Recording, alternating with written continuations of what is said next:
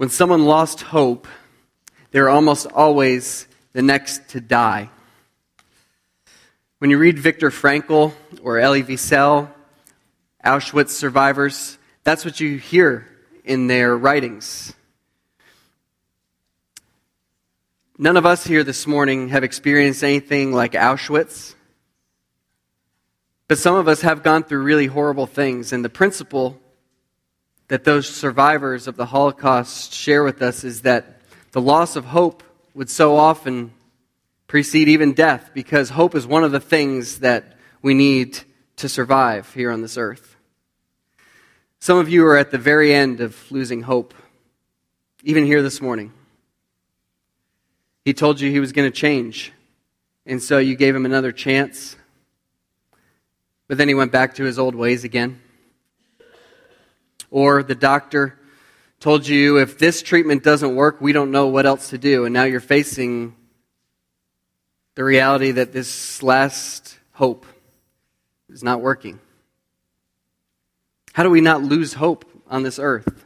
It's a question for all of us, because we all are prone to despair as we walk through this life here on this earth in a broken world. We're groaning here on this earth because we're waiting. We're waiting for things to be made right again. We're starting an Advent series today entitled Waiting, and it's going to be different from maybe some other Advent experiences you've had over the years. Maybe you've been part of an Advent celebration that was very bright and cheerful.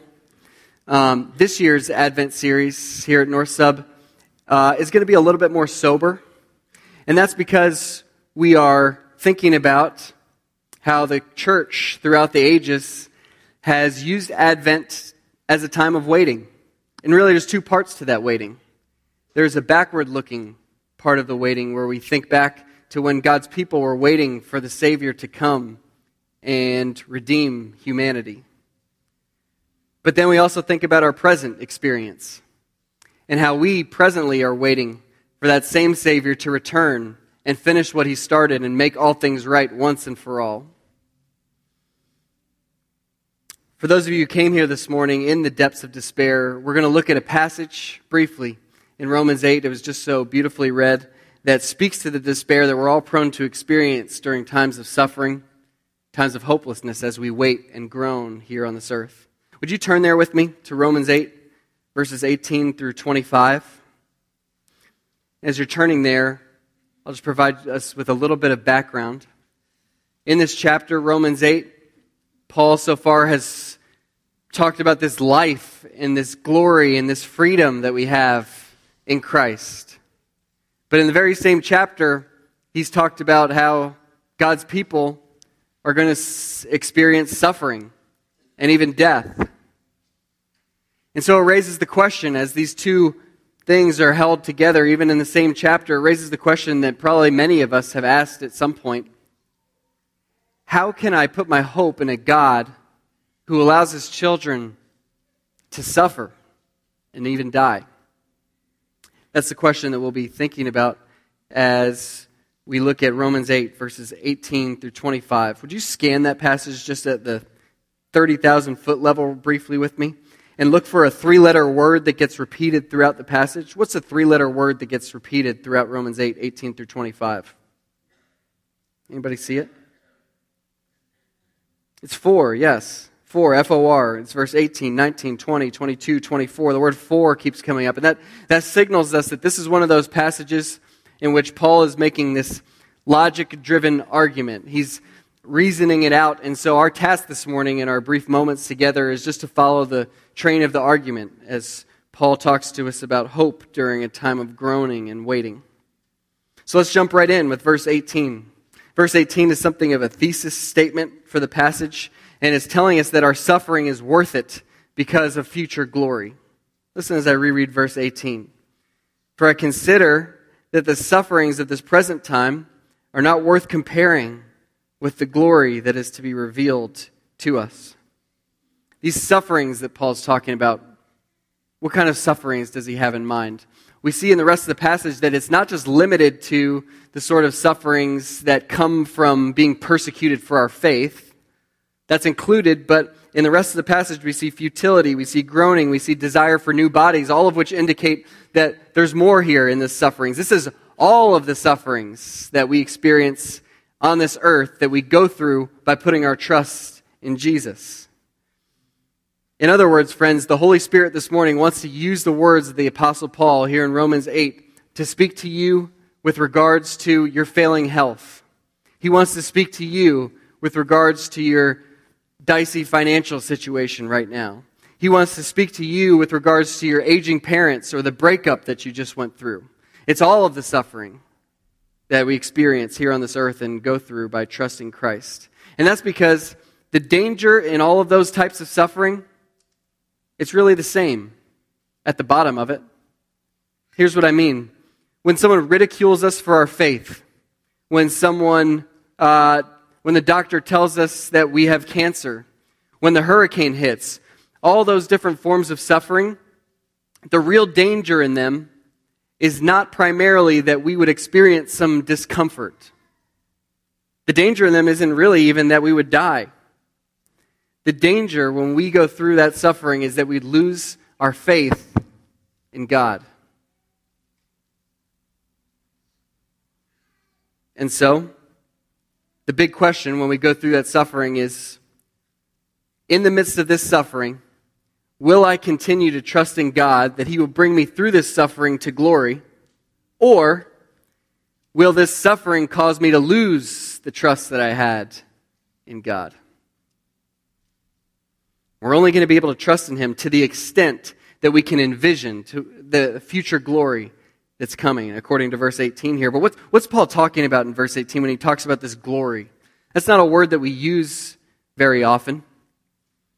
But glory in Scripture is something that God hardwired in each of us a desire for. In other words, it's when you go to the Grand Canyon and you look out over it and literally you can't breathe for a second because the breath just goes out of your lungs. You're so amazed at what you're seeing. It's when you stand at the altar and the Reverend pronounces you man and wife and your heart is beating so fast you feel like it's going to come right out of your chest. It's when you go to that concert and the concert ends up being everything that you thought it would be and you're just weeping in the middle of this crowded group of people and your friends are all making fun of you, but you don't even care because it's so glorious. Those instances, those moments that we get here on this earth are just foretastes, little tastes of this glory that is to come. And God gives us a few of those along the way here on the earth to stir up our desire for that day when that desire for glory will achieve its ultimate fulfillment in the age to come. I don't know about you, but I was thinking about it this week, and I think I could tell the whole story of my life as a quest for that glory. I have journals from when I was a teenager writing about how I want to live the kind of life that people want to write books about. And I think about big decisions I made along the way, where to go to college, what career to choose, what second career to choose, marriage. And I can see in hindsight that a lot of those decisions, a major factor in them was what decision I could make here has the potential to be the most epic, right? And I know that a part of that is nothing more than selfish ambition, and it's sinful. But I was struck this week reading this passage and thinking about this desire for glory that God hardwired into us, that even the sinful, selfish ambition that drives my desire for the epic is just a twisting of a good desire that God has placed in me and in each of us, this desire for glory, for this ultimate experience.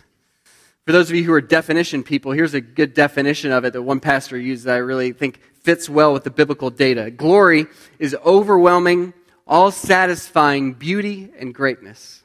Overwhelming, all-satisfying beauty and greatness. That's what Paul wants us to put on the scale opposite the suffering that we are experiencing here on this earth. On one side of the scale is the suffering we're experiencing here on the earth, whatever you were thinking about at the beginning of this sermon, we were talking about that groaning that we all face. And on the other side of the scale is this future glory that we can envision. And what Paul's saying in verse 18 is that the difference in weight between the two is so great that's really not even worth comparing. It's like when you were a little kid in the neighborhood and you sat on the seesaw, and then the biggest kid in the neighborhood thought it would be funny to come run along and just jump really hard on the other side, and you went flying up in the air. That's what Paul's saying here. That weightlessness in comparison is the weightlessness of the suffering that you and I go through here on this earth. It's nothing in weight compared to the heavy, heavy weight of the future glory that is to come in Christ. So when Paul's hurting, he fixes his eyes not on the heaviness of the hurt, but on the comparatively much greater heaviness of the glory that is to come. And that's his thesis in verse 18. There's more to be said here in the coming verses, so let's move on to verse 19. Verse 19 expands it to the rest of creation and tells us that the rest of creation is yearning for us human beings to be seen in our future glory. Let me reread verse 19 as you look for that. It says, "For the creation waits with eager longing for the revealing of the sons of God." So maybe you noticed back in verse 18, something was being revealed to us so that we could see it in its glory. But look in verse 19, what's being revealed? Now it's us that are being revealed so that creation can see us in our glory. You might say, well, our glory, creation see us in our glory. I don't feel very glorious right now. Things are aching that aren't supposed to ache. Things are sagging that aren't supposed to sag. I'm working this 9-to-5 job that is very ordinary. I'm suffering just like most people. When I look in the mirror, I don't see glory. I think that's just the point, right? That right now, when the world looks at a Christian, it's pretty unremarkable. But according to Scripture, there's a time coming in which God's people will be seen to be something so incredibly glorious that if we could see each other right now in our future state of glory, it would take our breath away. We would be tempted to fall down and worship. As a matter of fact, according to Scripture, we are going to need glorified bodies, if this makes sense. We're going to need glorified bodies in order to be able to see and appreciate each other in their glorified bodies, because our present sinful condition can't even handle it. And according to verse 19, all of creation right now, as we speak, is craning its neck, looking for that day to come, looking for the day when they get to see us in our glory. But why is that? How crazy is that? How crazy is that the rocks and trees and birds that you passed on the way in here this morning are waiting with eager longing to see you in your glory? How could that be? Well, the answer is going to be in verse 21. But I really don't want to skip over verse 20, because verse 20 gives us the condition that creation presently finds itself in. In verse 20, we see that creation presently is in this condition. God subjected all of creation to futility as a result of human sin. Let me reread verse 20 again. For the creation was subjected to futility, not willingly, but because of him who subjected it, in hope. What is this futility that creation is experiencing? It's that feeling that this isn't the way it's supposed to be. Things aren't working the way they were meant to work. Right? A few examples. Work here on earth. It's a lot harder than it was originally supposed to be. There are now thorns and thistles that work against us as we try to grind and scrape out a living for our families. Childbirth is another one. Childbirth is much more painful than it was meant to be. We're in a condition here on earth in futility that if we can even get pregnant, the childbirth experience is excruciatingly painful as we bring another human into the world. So the writer of Ecclesiastes looks at the whole condition of futility on earth right now, and how basically all we're doing seems like every day running the hamster wheel and just trying to grasp one handful of wind. And he says, all is vanity. All is futility, in another translation. But who did this? Who put creation through this? Did you see that in verse 20? There's a him. Him who subjected it. Who is that? I think the clue is in the last two words of verse 20. Him who subjected it in hope. So it can't be Adam who subjected creation to the futility that it's in right now, because when Adam sinned, creation did fall into futility, but he didn't do that in hope. It can't be Satan either that subjected creation to futility, because Satan certainly didn't do it in hope. It must be God. The hard thing we read here is that God is the one in verse 20 who subjected creation to the futility that it's in right now, that things don't work the way that they were meant to work. In verse 21, we're going to see the content of the hope with which he subjected it, but I don't want to move past right now the acknowledgement of the fact that this is a scandal, that God subjected creation to what it's experiencing. We don't have to think far beyond 2017 to be offended by the idea that the hurricanes and earthquakes and wars and division that we're experiencing now, that we were subjected to that as a creation by God.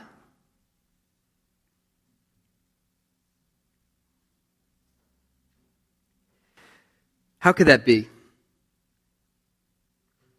We understand it better when we remember that Romans 8:20 is really nothing more than an elaboration on what we saw back in the 3rd chapter of the Bible in Genesis 3, when God, in response to human sin, did more than just abandoning the world to natural law. He actually passed an active judicial sentence on creation as a result of human sin. In response to that sin, he put a curse on the world and subjected it to futility. And that should make us tremble to realize that we have such a holy God who hates sin so much that every bit of futility we see in the world around us that we read on the news every morning is ultimately God's judgment against human sin. That's how seriously he takes it. And it's meant to be a reminder to us of how serious that sin is. But maybe now that we've seen verse 20, we can understand verse 21 better. Now that we've seen the situation of futility that creation is in, we can understand why in verse 21 creation is longing and what they're longing for. The content is there in verse 21. The content is that creation's yearning for the day when they'll share in our future glory. That day is coming. Let me reread verse 21. The hope is that creation itself will be set free from its bondage to corruption and obtain the freedom of the glory of the children of God. That's the content of the hope back in verse 20. God has so tied the destiny of all creation to our destiny that the freedom we will one day experience will result in the freedom of all the rest of creation. It's like Beauty and the Beast. The remake came out last year, right? Some of you saw it. All of the items in the castle, right? The clock, the candlestick, the teacups, they're all waiting for the beast to be turned back into a prince, right? Because when the beast gets turned back into a prince, it will mean that they get transformed back into their glory as well. Right? That's a picture of how God has hardwired our relationship with creation to work. Creation is yearning for the day when we are restored to glory, because in that day, creation itself will also be restored to glory. And that's why in verse 20 it can say that God subjected creation to this futility in hope. It's in hope because from the beginning, God always intended it to be temporary. He always intended to turn the beast back into a prince and to make everything right in the castle once again. But in the meantime, of course, it's hard. And we're going to try to acknowledge that over the course of this Advent series. We are groaning. And as the passage concludes in verses 22 to 25, we see that our groans are particular sort of groans. They are the groans of the maternity ward and the groans of the orphanage. Let me reread verses 22 through 25 again as you look for that. For we know that the whole creation has been groaning together in the pains of childbirth until now. And not only the creation, but we ourselves, who have the first fruits of the Spirit, we groan inwardly as we wait eagerly for adoption as sons, the redemption of our bodies. For in this hope we were saved. Now hope that is seen is not hope, for who hopes for what he sees? But if we hope for what we do not see, we wait for it with patience.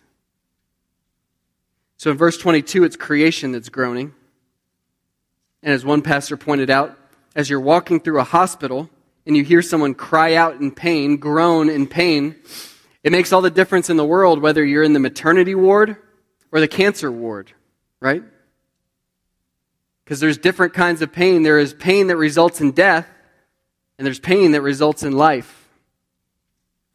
And what verse 22 is telling us is that the pain that creation is experiencing right now it's the groans of childbirth. It's the sort of pain that leads to life. In other words, when a volcano erupts or when a hurricane hits or when an epidemic breaks out, those are the pains of a mother in labor. They are contractions that the earth is experiencing as the earth gets ready to give birth to a new earth, as the Bible teaches. Hear the words of Jesus along these lines and take comfort from them. You will be sorrowful, but your sorrow will turn into joy. When a woman is giving birth, she has sorrow because her hour has come. But when she has delivered the baby, she no longer remembers the anguish for joy that a human being has been born into the world. Some of us husbands were amazed by that, how quickly our wives forgot how horrible that experience was. So also you have sorrow now, but I will see you again, and your hearts will rejoice, and no one will take your joy from you. Our pain, the pain of creation, while we're here, it will be intense pain, but it's productive pain. It's the sort of pain that leads to new life. And in verse 23, Paul switches the metaphor.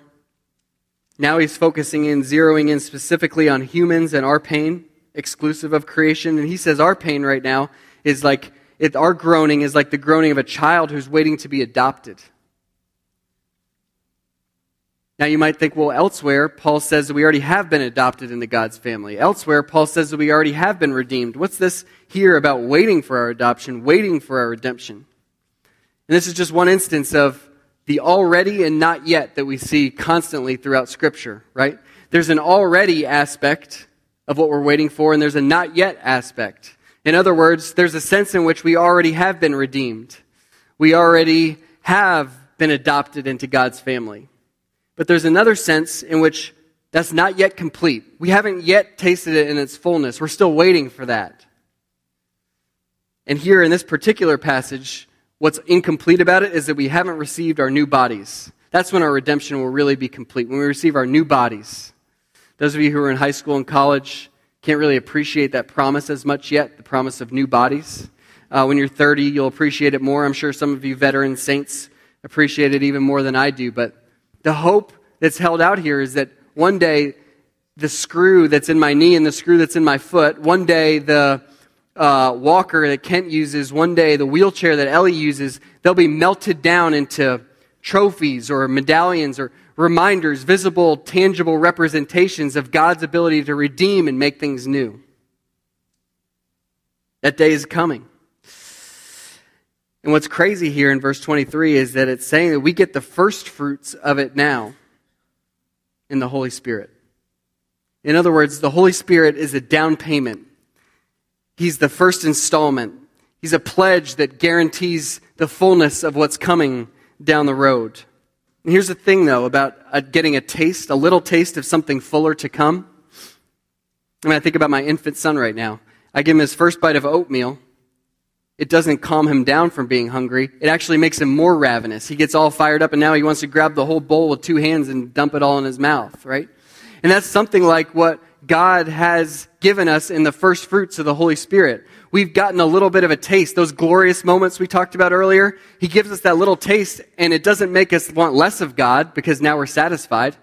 It actually is meant to rev up our desire for God, to make us get even more ravenous and desirous for the day when we get to experience the fullness of what is to come, this glory that's coming. And the more we set our hope on that future redemption, the less we're going to set our hope on these lesser things that are sure to fail us. The more we set our hope on that glory that's coming, the clearer we can see it, the less we'll try to stake all of our hope on political victories fixing it, or education reform fixing it, or healthcare improvements fixing it. We'll realize that this situation we're in is not going to be truly made right until the day that Jesus returns to take us home and we experience redemption as we receive our new bodies. Let's make sure we've tracked throughout this whole passage before we conclude. We're going to go backwards just to make sure we followed the flow of it, because I threw a lot at you. Verses 22 through 25 said we're groaning now with the groans of the maternity ward in the orphanage. That's because in verse 21, creation will share in our future glory, even though in verse 20, God subjected that same creation to futility. But it makes sense then that verse 19, creation is yearning for us to be seen in our future glory. And because of all of that, the thesis holds true that our suffering is worth it because of that future glory that's coming. Our big idea today, I leaned a lot on John Piper in this passage because he's written extensively on this passage, and he said it this way, and I couldn't think of a better way to word the big idea than this. Don't throw away your hope in Christ when you suffer, because your suffering will lead to glory. Don't throw away your hope in Christ when you suffer, because your suffering will lead to glory. Can you see that glory this morning? That glory when the wolf will lie down with the lamb? That glory when hurricanes and tornadoes and volcanoes and earthquakes will all cease? That glory when diabetes and arthritis will be no more? That glory when we receive our new bodies that are so glorious that we couldn't even bear to look at them right now? That glory when we get to walk with Jesus in intimacy so close that nothing could ever come between us. To the extent that you can see that glory now, to the extent that you're living in anticipation of it day by day, you will have hope here on this earth in the midst of your suffering, in the midst of the worst suffering. When difficult times come, if your eyes aren't fixed on a glorious picture of that hope ahead, you'll throw up the white flag pretty quickly. But if your eyes are set on the glory that's coming in the age to come, you'll be able to endure an incredible amount of suffering here on this earth. And some of you, my brothers and sisters, have. The sufferings of this present time are not worth comparing with the glory that is to be revealed to us. Let's look ahead to that future glory so that we don't throw away our hope in Jesus Christ. Let me pray. Our Heavenly Father, we do yearn for that day. We long for it. We're so grateful for the tastes of it now. Just every so often, those tastes that you give us of something transcendent, something incredibly awesome. Those tastes that make us want the rest of the bowl. And Lord, until that day, don't let any of our suffering sidetrack our faith. Help our suffering to drive us to you, to trust you even more deeply. In Jesus' name, amen.